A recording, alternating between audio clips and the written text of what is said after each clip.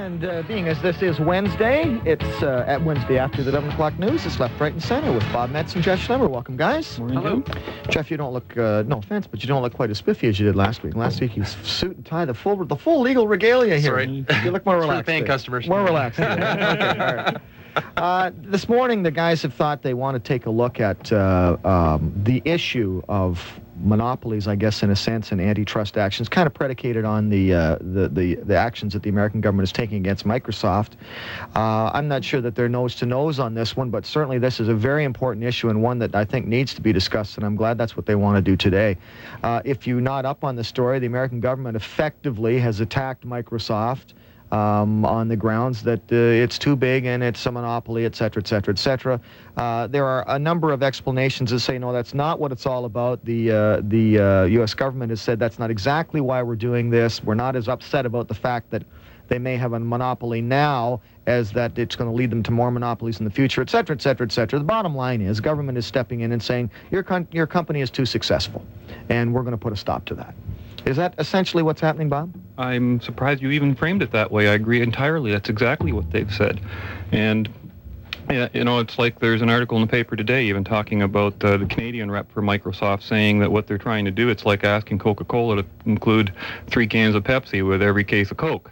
And that literally is what they're almost being asked to do. You know, antitrust legislation is a no-win situation. It's been with us for years, and I've just never seen any effectiveness from it. It's like if you undercut your prices, you're undercutting the competition, and they come after you. If you charge the same as your customer, well, then you're colluding with your competition, and they come after you. If you charge too much, then you're price gouging, and then they come after you. So it's an attempt at price control and of control at of the industry itself. But the irony of all of this is that the bigger Bill Gates gets and the bigger Microsoft gets, the cheaper programs and the accessibility to the internet and things get for the average individual. So the success is ours. We made that success. We are the individuals who are buying this product or not buying it, and that's what comes out of the wash, is that he's the winner in the game. And it's a sad situation that there are so many people that think that because of that his industry should be controlled. Jeff, from your perspective, a little further to the left, is there a danger in someone like Bill Gates being as successful as he is? Well, yeah, there seems to be, and it's interesting when I think back to my competition law class in law school, and we talked about the American history of they call it competition law, that is where they've broken up big companies because they say they're too big and too powerful. And the rationale at that time always was that, yeah, they'll cut prices until they get rid of their competitor, and then they will charge whatever they feel like because they have a monopoly in the market. It's interesting with Microsoft, sort of following them over the years, that Microsoft, of course, this can all be laid back to the fact that Bill Gates' dad is a lawyer, I think, and he's been involved in litigation since day one with that company. Mm-hmm. You know, and most of the particularly the early work that he did was a matter of astute purchases, you know, buying the disk operating system, for instance. But there was a huge lawsuit involving Apple Computer, you may recall, mm-hmm. back 10 years ago when Gates designed the Apple user interface and then turned around and marketed basically a clone of it as Windows. And Apple said, you know, we bought and paid for you designing our interface, and now you're turning around and selling it yourself. That went on for years. There have been all kinds of other lawsuits over the years. I recall within the last 2 or 3 years he had tried to buy a company called Intuit, which made... But how were they settled? Were they in his favor, or were they decided against There's him? never a clear decision in these things because they always negotiate. But in fact, what's happened with Microsoft recently is, of course, that they're negotiating away like crazy, and when the negotiations start flagging, that's when they lay all these charges and all this stuff. And I bet you that this will get negotiated again as well. Nobody's going to shut down Microsoft or anything. Although, on the other hand, the States has had a very strong tradition of coming in aggressively and busting. And I remember the main thesis coming out of my competition law class was, we have similar laws in Canada to theoretically prevent monopolies and so on, but we never use them. Whereas in the States, they've been very aggressive about it. You go back to Teddy Roosevelt around the turn of the century, the big trust buster, yeah. You know, breaking up the railways. And I think, you know, in those days, the railways in some ways were similar to what computers are now. They were the revolutionary new technology that was taking over the United States and the world. And the government came in and said, we're not going to let a few guys with a couple of railways run the whole show. We're going to break it all up, theoretically, to promote competition. And in a way, I don't think that's a left-wing idea. I think that the idea is that the people who are purchasing services from these guys are not confident that if they let 1 or 2 guys run this show, that they will get aggressive pricing. that they have to have a whole bunch of them. I have to agree with you there. I think that large part of the antitrust legislation mentality does come from the right, and it's one aspect of the right that I'm afraid I just don't agree with. Cool. So we'll take a short pause on that note and return to take your calls at 643-1290. Left, right, and center with Jeff Schlemmer and Bob Metz. We're talking this morning about trusts and antitrusts and breaking up businesses because they're too successful. And as always, we invite your calls and comments. And Fernando joins us. Good morning, Nando. Yes, good morning, gentlemen. Anybody for Monopoly this morning? Yeah. Why is it that only one company makes Monopoly? Why is that? Anybody ever think about that? No. Anyway, go ahead. Listen, I have to say that what the U.S. government is doing right now is kind of right. Mm-hmm. Now, you know, Bob Metz is going to be mad at me about that. Why do you feel Traditionally, I'm a right kind of person, but mm-hmm. you know, I've done programming like since early when the PC came out, and Microsoft always made it difficult. Mm-hmm. Computer programs and operating systems are so complicated that if you're not given the information on how to interface with it, mm-hmm. you'll never find out. Mm-hmm. It's almost impossible. Mm-hmm. It was easy at the very beginning when DOS, 2 or 3 was small, but now it's really complicated. And it's not the same as a car manufacturer and a third-party company wants to make starters. Mm-hmm. Because you could pull the starter out, copy it, make one that works, but you can't do that with software because it's intangible. It's absolutely intangible. Microsoft is a company that was only lucky. They were in the right place at the right time. Their software is mediocre.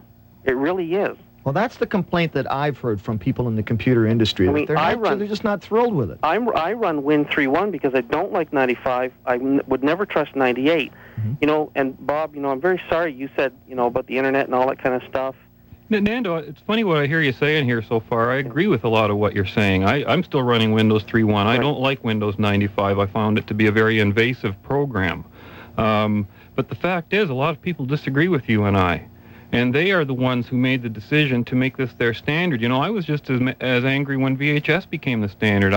My whole collection was Beta, and I'm still convinced today that Beta is a superior format. Yeah. I still have a Beta. But the market wanted quantity, not quality, in the respect of video, because they wanted 6-hour tapes instead of a 3.5-hour tape. And a lot of people don't realize that the internet is not based on, now with a lot of the people having Win95 and Explorer, but the internet is Unix, and Microsoft has nothing to do with Unix. Yeah, they've been fairly new to the whole internet. Right. It's based on Unix machines. It's based on Linux freeware. All these other machines, nothing to do with Microsoft. Microsoft machines, if they were the hub of major servers, would crash. Nando, what do you think will happen with the positive? You say you sort of agree with them. What positives do you want to see happen out of this? Well, I predicted 6 years ago that Microsoft would not last more than 20 years. Mm-hmm. I think we're down to less than 10 years where Microsoft will be split up. There's going to be an OS division, operating system division, maybe an application division, maybe a web division, but they'll be separate. And because it's intangible, there will be other players that can compete. I'm a little lost when you say a program and software is intangible. It looks pretty tangible to me. When I buy one, it's on a disk. Yeah, but there are so many bytes. It's written in a certain order. It's as tangible as a text in a book. Yeah, but if I want to start a company and I want to start writing software, let's say I want to make something that competes with Word 6 or Word 7 or whatever's out now, mm-hmm. It's very difficult. Very difficult. Difficult from what, a programmer's point of view or from a marketing point of view? No, from a programmer's point of view. So your complaint against Microsoft is that to write programs compatible with Microsoft programs is a difficult thing. That's right. And that, to you, justifies the government stepping in and telling Microsoft to make their programs simpler so that you can fit in with them? I don't understand that. Not to make it simpler. It's that they do have an absolute stranglehold on if you want to be a third-party developer to write software to get it out in the market. I've got books here that talk about DOS 5 and DOS 6, mm-hmm. and half the things are in there are only found out because of hackers going into the operating system and finding out. Sure. Otherwise, Microsoft would never have let it known to anybody.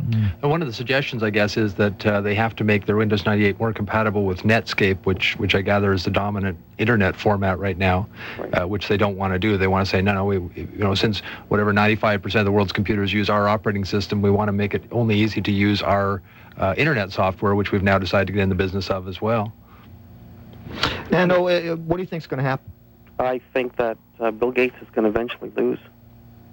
Yep. Well, if that's true, then why are we worried about that right now? Why should the government be quote, trust busting? Why not just let his company, as I believe all large companies do, they do go to a stage where they grow to a certain size and then they break up into their various divisions for the simple reason that it's not possible for one central authority to maintain the responsibility and quality control. Right, but That- they're also We saw that scared. with IBM. You know? Sure.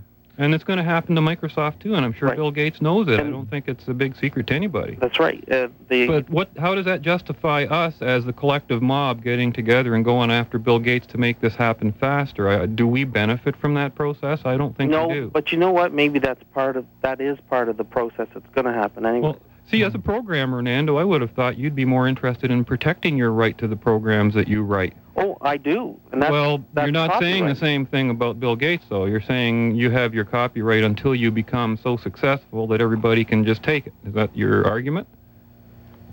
No.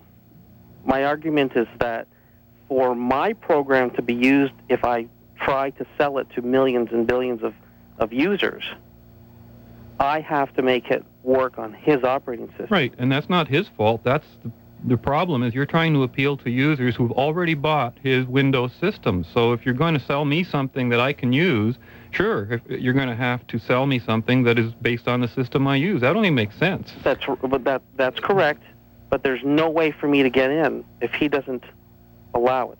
All right. And I appreciate your thoughts today. Keep having fun, guys. Good to hear from you. Bye. Bye-bye. And Ivan's been waiting. Hi, Ivan. Hi, Jim. How are you? Fine, thanks. It's a good topic. Good. Yeah, and I'd like to give an analogy. Sure. I was a tin man for many years. Mm-hmm. In 1975, I opened my own business. Did very well. Yeah.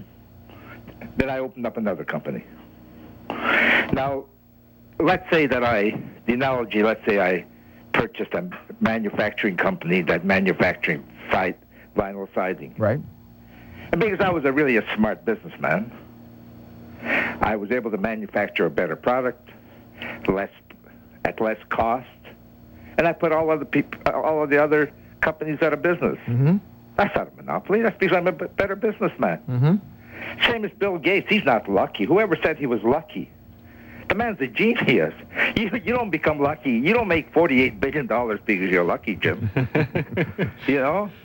And I'll tell you something. This is very dangerous. If they can do that to someone that big, imagine what governments can do with little guys like me and you, Jim. No, I think the reality is, Ivan, they've always been able to do pretty much what they wanted with the little guys. They just haven't bothered very often.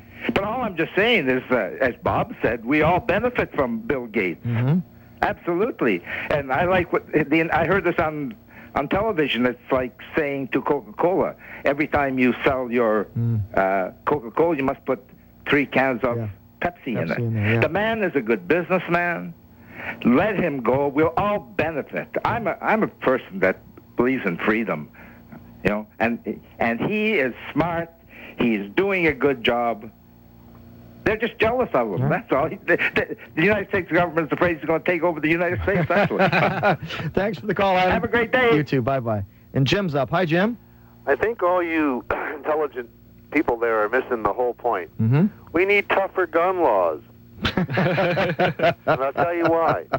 I'll tell you why. And if Okay. you're all smart, you'll all clue in. And I think some of you are smart there.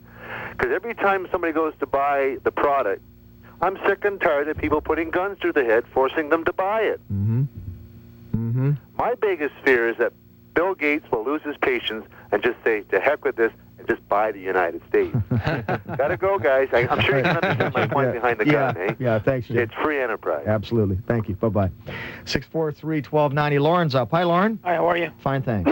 Good. Yeah, it's a very interesting topic. I've been a computer person for quite a few years, since the very beginning, and some of the points that were made earlier are true. I think that in actuality, it's probably the operating system is a substandard product compared to others that were on the market originally. However, the market chose Microsoft as an operating system. And I think that's where part of the problem is that they have inside knowledge of the operating system that they don't share with third-party vendors, such as Netscape or Corel WordPerfect, et cetera, which gives their products an advantage that has enabled them to capture so much of the marketplace. And I think that's part of the issue. Well, let's say for an example, though, and I'm stretching it a little wee bit here, but let's say for an example that Chrysler Corporation and Mercedes-Benz are now together, and they put their engineers together, and they come up with an engine that gets 200 miles per gallon, and they put this in, and still has lots of power, and they put this engine in all their Chrysler and Mercedes-Benz cars, and my gosh, people around the world flock to buy those cars. They won't even look. Why would you look at a car that gets 20 miles to the gallon? My car gets 200 miles to the gallon, and General Motors and Ford and everybody else is just going into the toilet, and Chrysler is just becoming a behemoth in the marketplace. Should they have to share that technology? Probably they would have to share that technology for the reasons that were just happening with Microsoft. The thing is that the computer industry changes so quickly. As they say, like every 3-month period is considered a year in the business cycle. And I don't think that the legislation can move quick enough to even want to try to produce something that's viable, to curb Microsoft. I think the idea is that they are the dominant player in the operating system, which is the desktop computer. But the world is moving into cyberspace, whatever that is, wherever that is, and they're afraid that they're going to have that same dominance in cyberspace, and they're looking at trying to at least try to level the playing field so everyone can jump in and see who can control that. And then I think maybe that's just the whole gist of it. The personalizing of it, of making Bill Gates the devil incarnate, and that's all just jealousy, I think. I mean, more power to the guy to make $50 billion, $100 billion, a gazillion dollars. It doesn't matter. After a while, the numbers are meaningless anyway. And he claims he's going to give it all away before he dies anyway, which is great. But I still think that the problem is that they have such a control of your desktop right now that that other players can't compete fairly. And what they can't produce, they buy. Yeah. They tried to buy into it, and they were told they couldn't because their MoneyWorks product was not quite up to the same standards as Quicken, and they tried to buy them, but we're told, no, I'm sorry, you can't even. You already own 85% of the marketplace in Office suites, in the operating system, etc. We can't let you own 95% of the money market as well. All right, appreciate your call. No problem. Thanks very much. Bye-bye. Bob Metz and Jeff Schlemmer here. Jeff, I want to turn to you a little bit on this because I know one of the concerns you expressed was the overweening size of this, and you drew our attention to the fact that other trusts have been broken up, or large businesses have been broken up in the past. Specifically in the United States, primarily the oil trust, steel trust, and the railroad trusts. If we exempt those three, and we may not have to, but just for the sake of argument, if you look at the industrial history of the Western world, we don't see these monopolies, at least as far as we can judge, we don't see them becoming negative. We don't see them becoming a drag on the economy, though. We don't see General Motors as a drag on the economy. We see it as one of the major engines of the economy. Same thing for General Electric. We didn't see that. Now, of course, they're also mixed up. You can't tell who owns who. But even then, even though we have these huge mega corporations, there still seems to be little evidence, and perhaps you can enlighten me here, but from what I read, little evidence that we are suffering economically because of the success of these corporations. In fact, the evidence seems to suggest just the opposite, that the more successful General Motors becomes, the more successful the society becomes.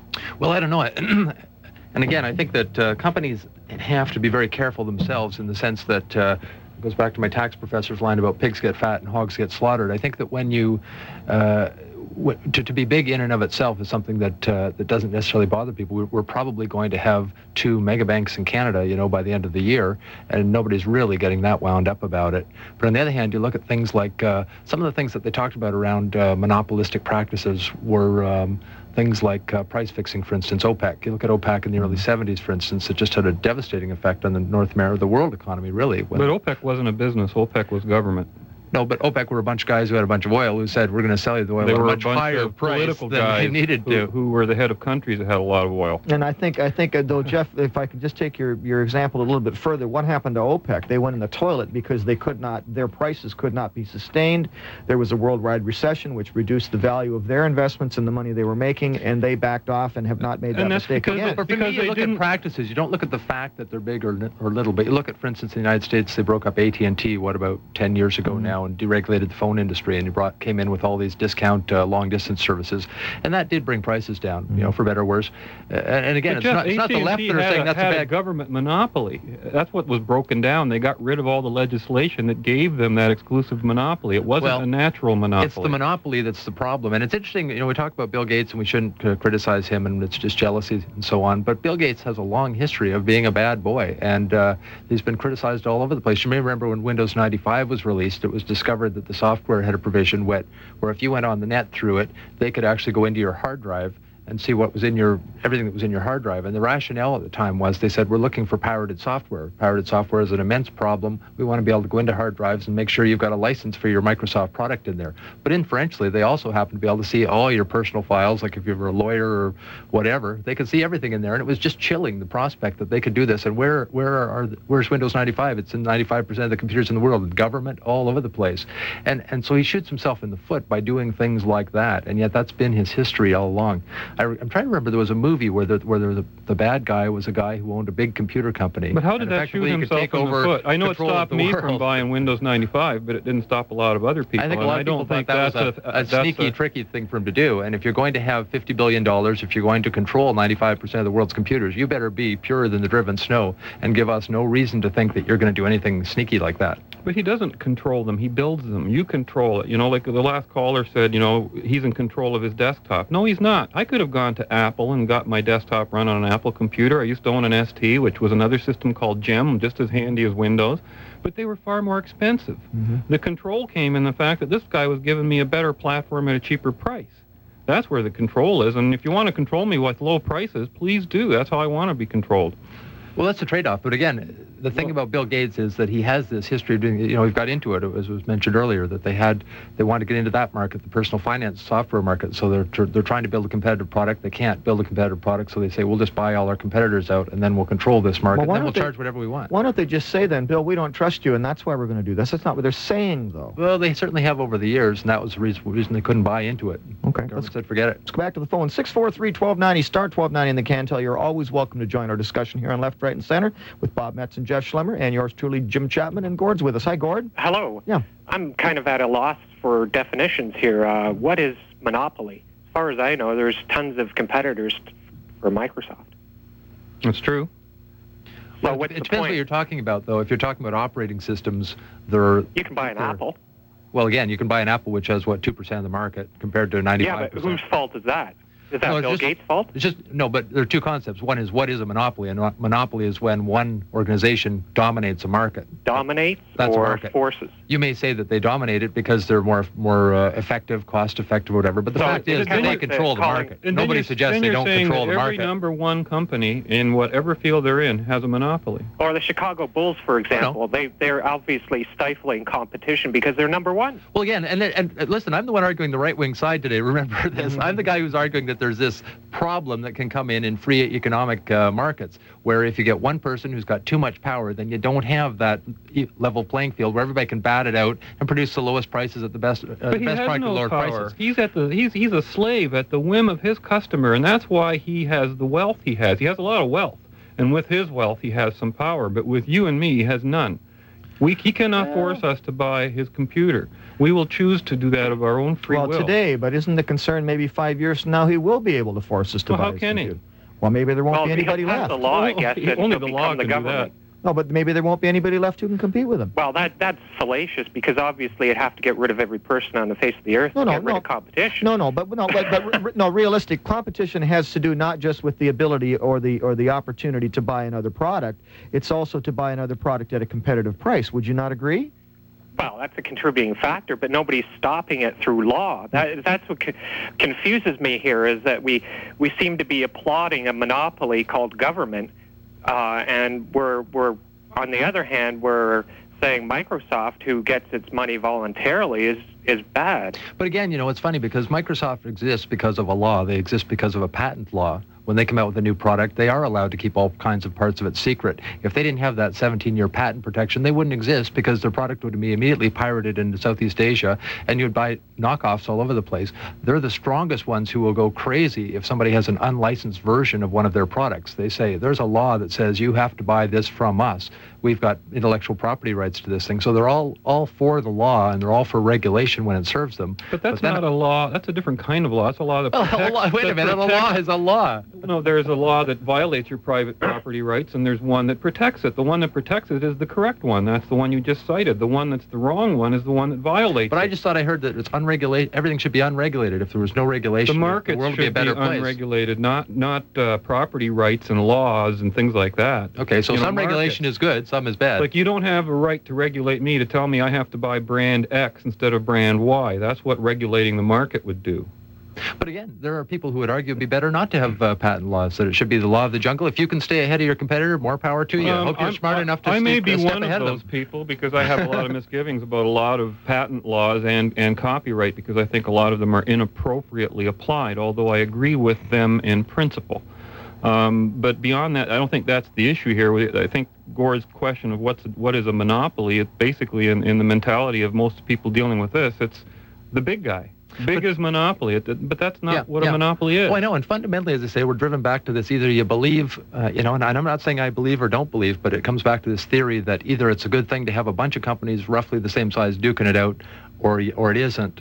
And it happens that in the United States, they've got this strong tradition of saying, we believe that's a good thing for our competition. Well, and they've been very successful. You certainly don't believe that in issues like education and healthcare. You think that it's more efficient to be done by one big monopoly called the government. And you've always talked about that as being efficient. And now No. talking about government. Bill Gates. No. I talk about a bunch of little governments attached to the people, but that's a whole other issue. But I'd say one thing you can't argue about the United States is that they've been successful. Their model has been this aggressive government policy of going after the biggest, like for 100 years, and yet it's the most vibrant economy in the world. They've been very successful at it, like it or dislike it. Gore, the last word to you? I think they were vibrant in spite of the government, not because of the government. All right, thanks for the call today. Thank you. Appreciate it. Bye-bye. We're going to pause for a moment. Lots more to come on Left, Right, and Center with Jeff Schlemmer and Bob Metz. If you'd like to join us and get your 2 cents worth in, or even 3 cents worth, give us a call at 643-1290. I want to come back to my example about the automobiles again. I want to get away from Bill for a second because it may be a little confusing. By the way, Jim, did you know that at one time in the past, Chrysler was taken to the antitrust legislation for including radios in its cars? I didn't know that. And I think that was 56, 57, and because that was bundling packages too. People didn't want to always have to buy their car and then go out and get a radio separate, so they started bundling the radio in with the car, and sure enough, there was an antitrust Somebody action. Didn't like yeah, it. That's Radio right. industry. And that's your right wing for you talking. Okay, well, all right. Now, I want to put that same example I put to our caller before. Chrysler comes up with new technology and designs a car that'll get 200 miles to the gallon and still has great performance and so on and so on. And because of the patent laws, they are protected in that technology, and they decide that we don't want to sell it to anybody else. We're going to put these engines into Chrysler Corporation cars, and that's going to be the end of it. And they do that, and they sell a zillion of them. And General Motors is going down the toilet, and Toyota and everybody else, because they simply cannot compete. They're not even close to being able to compete. That is going to happen, by the way, that Mercedes owns Ballard Fuel Systems, which makes hydrogen fuel cells, and that's what they're developing. So that's going to happen. So what happens? I'm going to ask each of you, in that situation, what should happen? Chrysler has the protection of the patent laws that have been applicable in this country for many, many years. Copyright laws, it's their intellectual property, they're making the most of it. Oh, and by the way, their cars are cheap too, because they're selling so many of them, the price has gone way down, which is one of the reasons why their competitors can't compete. I'm going to ask you, Jeff, in that situation, somebody comes to you and says, Jeff, we're going to give you the authority to fix or modify this situation if you choose to do so. What would you do? Well, I guess the concern comes after everybody else is gone. And to me, what I would do is monitor how things are going. They've got, say, 17 years patent protection. If it looks like, GM or Nissan or Fiat or whoever are going to be gone, and it will just be Chrysler at the end of that 17 years, and if there's reason to believe that they're going to jack the price of the cars way up after that, then I might step in. But otherwise, I'd try and stay the hell out of the way. Bob, what about you? Well, I'd let the market prevail, and that means leaving individuals free to make their own choices and protecting the patent of Chrysler. Even if they did decide to put their prices up at some point because they thought they had this great monopoly on the market, which, by the way, would never happen because they would lose money in that prospect. But even if they did, they should be allowed to do so because that's the trigger to the market. That's the signal saying that there is value in creating another competitive base, starting something new.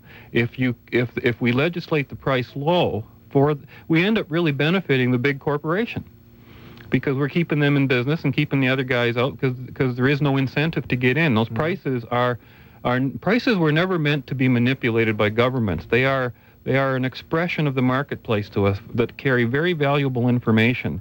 And whenever we mess with the prices, we're getting false information. During the the oil shortage of the 70s and stuff, Canada was still giving a false message because we were subsidizing our gas and oil to the consumer. So people were buying big cars. People were buying big cars. They weren't getting the right message from the marketplace. And that's why you have to let the market rule, because that's the only way you get the proper information. Every government intervention, every government law and restriction on trade and practice distorts the pricing system. And then we get wrong information and we make wrong decisions and we wonder, gee, why did that go wrong? You're talking about the issue, too, of sharing technology. Sony made a really big mistake. They invented Beta, and they also invented VHS, basically. But what they did, they gave JVC the rights to produce VHS, and JVC in turn signed that right over to many other companies. And lo and behold, guess which one took over the market? Sony, kept Beta to itself, and basically lost the market share because just because of that one choice that they made. So it shows you should share your technology because you're going to benefit from that too. Yeah, that's the debate that Apple's always had about whether they should open their operating system or not, and historically they haven't, and it's been suggested that's prevented them from growing faster. I agree with that entirely. I think that was their big mistake. I think that where the fear comes is, and I don't know if it exists, but is there an industry or is there a product where one person can become so dominant that nobody else can catch up? And certainly it's not computers, because I would have thought that IBM would run the world by now 15 years ago, and yet they just got clobbered because the little guys could come in and take over. I don't think you can do that in anything other than a disposable product with a short shelf life, and there is no such short shelf life that I'm aware of, a product that would allow you that kind of dominance. And here's why. If you go, for example, and come back to my Cuba, there's a lot of things in that country that are very interesting on a lot of different levels. You can't get automobiles. The average individual in Cuba can't buy an automobile, except for that the group, the pool of pre-revolutionary cars, the American cars. So what you see in Cuba are cars that would have been retired here 20 years ago. You see cars with literally 1 million miles on them that are still running. Why are they running? Because there's a demand for them, and because it can't be satisfied at the purchasing end. You can't go and buy a new Lottie. You can't get one. You can't go and buy a new anything. It's simply not allowed. So the idea that because there's a monopoly there, the government has a monopoly on cars. Well, what's happened to the individual? Well, if you want to buy one of these cars, you can still buy one, and the guy who owns it today has taken care of it because it has some value to him. So that, to me, that tells us a little bit about trying to totally control a market, saying, okay, we've got this monopoly now, so that means that, if you want to buy a car from me, you got to pay me $1 zillion. Well, no, in fact, I don't have to pay $1 zillion. I don't want one of your damn cars. I'll go over and buy one of these over here. Now, eventually, they become worth $1 zillion too, but there's a differential there, and it kind of keeps it in balance. Yeah, the cars actually reminds me of one of the examples that were raised in the competition law class of a problem with the monopoly, and that is that you may recall that it used to be the case if you bought a new car, you had to have all your service work done at that dealership, or else there was no warranty. And the government decided, based on a bunch of complaints about that, saying there's no real reason to suspect that if you don't go to a Ford dealer, but you go to Joe's Garage down at the corner, that they're necessarily going to be worse, that the car is going to suffer for that. So there's just no real supportable reason for that. We think you just want to sell a lot more servicing than you otherwise would. So the government stepped in and said, you can't have that law anymore, or you can't have it that way. You can get your servicing done wherever you want, provided you maintain the same schedule as you're supposed to and all that stuff. But we're not going to force you to go to a Ford dealership to get your Ford fixed anymore. And that, I say, was a little example of a problem, they said, with sort of the large companies, that they could impose that on you. It'd be interesting to know, though, whether, and I don't know whether you could ever be able to track this, whether the actual costs of warranty costs went up when that happened. I mean, were there more warranty claims because it wasn't being done? I don't know. And I see it as an issue of contract. If I buy a car and I've contracted to buy that car, and that if I want, and as a condition of my guarantee for a year, 2 or 3, that I have to go to that dealer, I'm accepting that at the time of purchase. I still don't see where the government should step in on that. I mean, you talk about this class called competition law. Isn't that a contradiction in terms? I mean, to me, competition exists when you don't have laws in the way. And the law does one thing and protects private property rights. But just I thought that was an odd oxymoron. My understanding is that this was all driven by business in the United States back in the 1800s. That it was the people who were buying these products, the people who were buying the steel, the people who were buying the oil, who complained about having to buy it at prices they thought were unreasonably high because Rockefeller or Carnegie owned it all. So I understand this whole thing was driven by business. The prices were unreasonably low when they owned it all, and the prices went up after their trust was busted, so to speak. But my understanding is it came from business. This whole thing came from business. Oh, yeah, I'm not arguing about that. But there are other examples of where government has done the same thing. If you look, for example, at Tucker Motor Cars after the Second World War, when Preston Tucker came up with this idea for this fabulous automobile and was attacked by various other automakers and dragged through courts and eventually exonerated, but far too late to do him any good. One of the great problems he had a plant set up, he had the equipment, he had the men, he had the car, he had the plans, and the United States government, which controlled the supplies of steel at that time because they were moving into the Korean War and had a monopoly control over the steel, wouldn't give them the steel because they were being pressured by other large corporations not to do so. It just didn't come out too much later, but that's really what killed Preston Tucker. It wasn't the lawsuit because he won the lawsuit. The government monopoly on steel supplies would not give him the steel because they didn't think it was in the best interest of the American economy to have this upstart building better cars than General Motors, which in fact he was building at the time. Yeah. So it's not just government that does it, or not just industry that moves to monopoly. Government moves to monopoly too, even in industrial settings. But what was in it for government in doing that? I suspect it was probably pressure from GM. And you remember the famous statement about what's good for GM is good for the United States. There's no question. You've got General Motors in Detroit that employs a zillion people and by implication a zillion voters. They also contribute millions of dollars to political campaigns, and they say, listen, this guy's trouble. So starting special interest groups, that's the problem. 643-1290, star 1290 on the Cantel. We want to hear from your special interest group this morning on Left, Right, and Center. Left, Right, and Center on Talk of the Town. Bob Metz, Jeff Schlemmer, and Jim Chapman here. Bob, let me ask you, do you think there is ever a situation where it would make sense for a government to intervene in a business? And I'm going to exempt areas of health and health inspection and that sort of thing. I'm assuming that you don't have a problem with that. Or am I making a mistake by assuming that? No, not where it would affect other people, certainly. And certainly wherever business is actually operating illegally. This is one of the things that bothers me. Look at what this guy, Chief Joel Klein, who is the federal antitrust chief in the United States, says about Microsoft. He says that they have this barrage of illegal, anti-competitive practices that Microsoft uses to destroy its rivals. I've never heard of these illegal Microsoft practices. They never name them, but they're always labeling them. And if there's something illegal in there, gee, I wish somebody would tell us what the heck it was. What did he do that was actually illegal?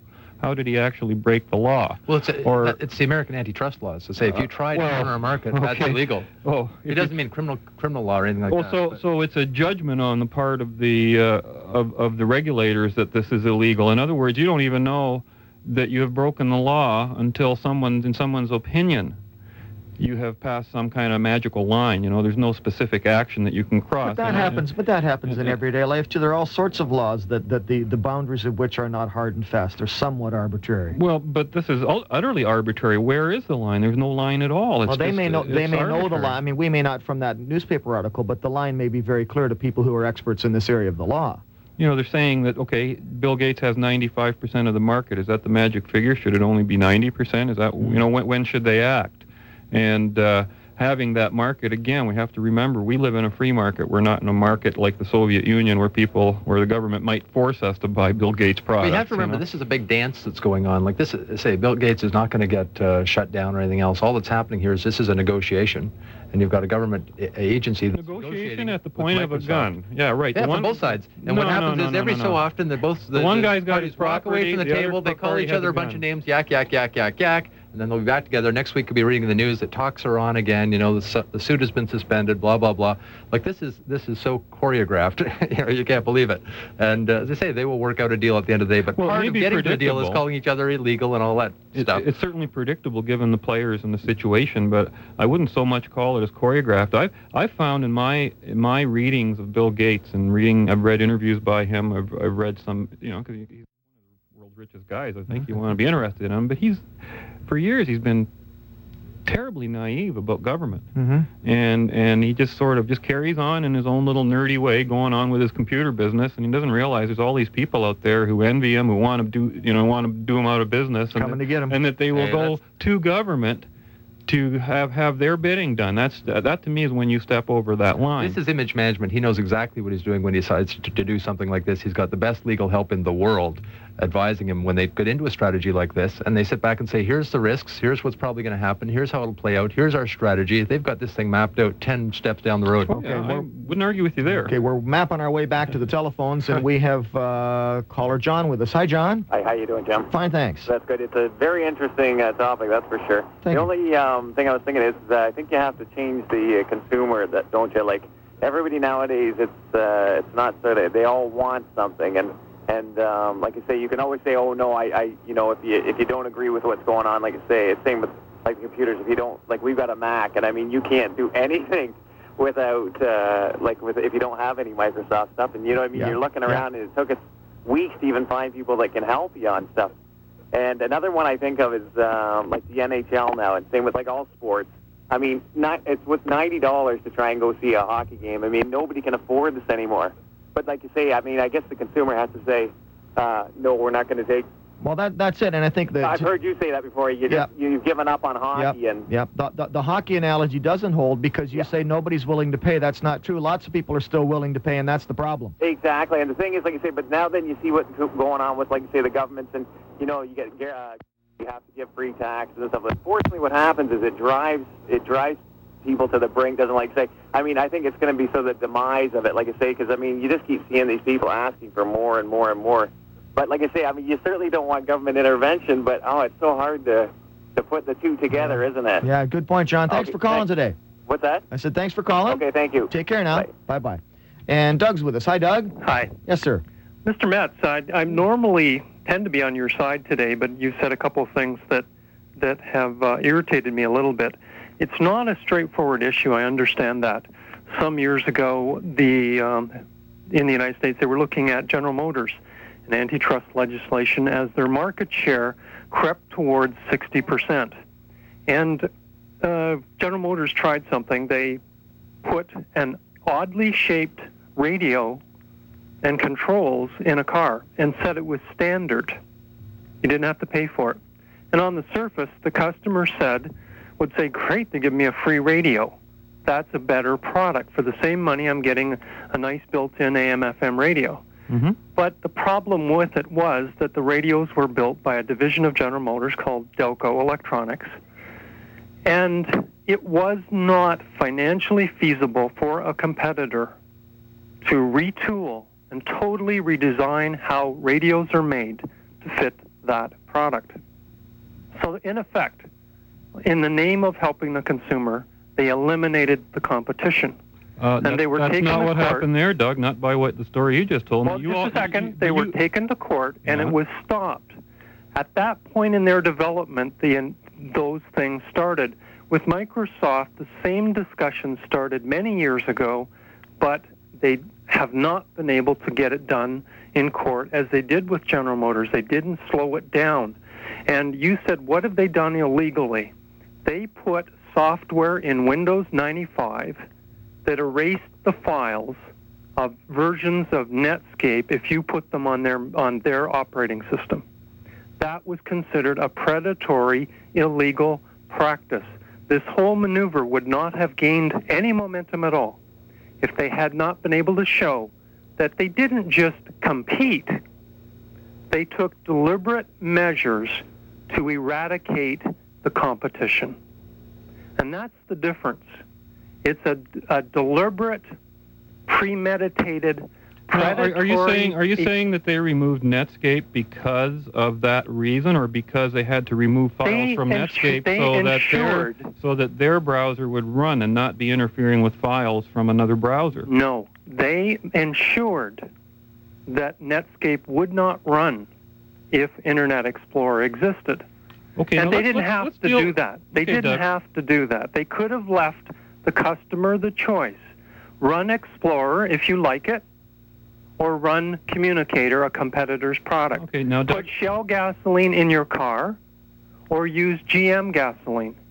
I mean, that's the difference. They weren't giving anyone an honest choice. Now, Doug, I disagree with you. I already said earlier in this show, for example, I didn't take Windows 95 because I believed it to be a predatory program, so I stuck with Windows 3.1. I made that choice. I'm still running on 3.1. It serves me well for the time being. So, it goes back to the previous caller, John, who says, yes, the responsibility is with the consumer. As to your example with the GM's antitrust, you said that they built an oddly shaped radio that they called standard. That, to me, is fraud.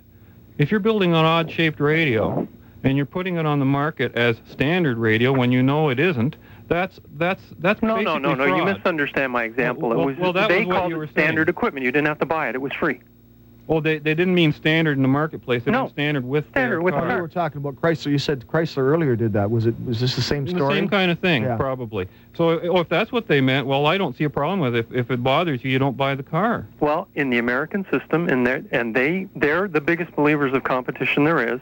At a certain point, and that's what we're debating and discussing, at a certain point, you become so large that you stifle competition, and they like lots of healthy competition. Doug, I think we would do well to watch their example. I have to leave it. I got other people waiting, but thank you for your call, sir. Appreciate it. And we want to get Tom on, too. Hi, Tom. Hi, how you doing, Jim? Fine, thanks. Good. Let me first say that normally I would take the standpoint that it should be a free and open market, and that the better product, the better competitor will prevail. But I guess the point that I think is being missed, but I guess was hit by the previous caller there, is that where the problem, as I see it, where the problem is, what the complaint is that the bundling of one type of software into the operating system sort of prevents anyone else from developing versions of that software. I think there's a tremendous benefit. That may be, Tom, but that's a consumer demand. The computers run on Windows 95 or 3.1 or whatever. But if suddenly they started bundling Word for Windows and PowerPoint and everything into the operating system, then where's the incentive for anyone to develop a new word processing system or a new presentation program? There's not going to be a market for it. Now, you made the point that no one's forcing you to buy it. Well, that's not entirely true. If you already have a computer, no one's forcing you to buy it. But go out and buy a computer today, you're not going to be able to get a copy of Windows 3.1. It's going to come with 95 or very soon, or 97 or Windows 98. So I think that's where the key difference is in the fact that the choice is being removed, not necessarily from the existing consumer, but for someone who's going out to buy a computer right now. And yes, I think it's a marvelous idea, as I said, that most computers are going to run on Windows, because then I can interact with you and you can interact with your neighbor and so forth.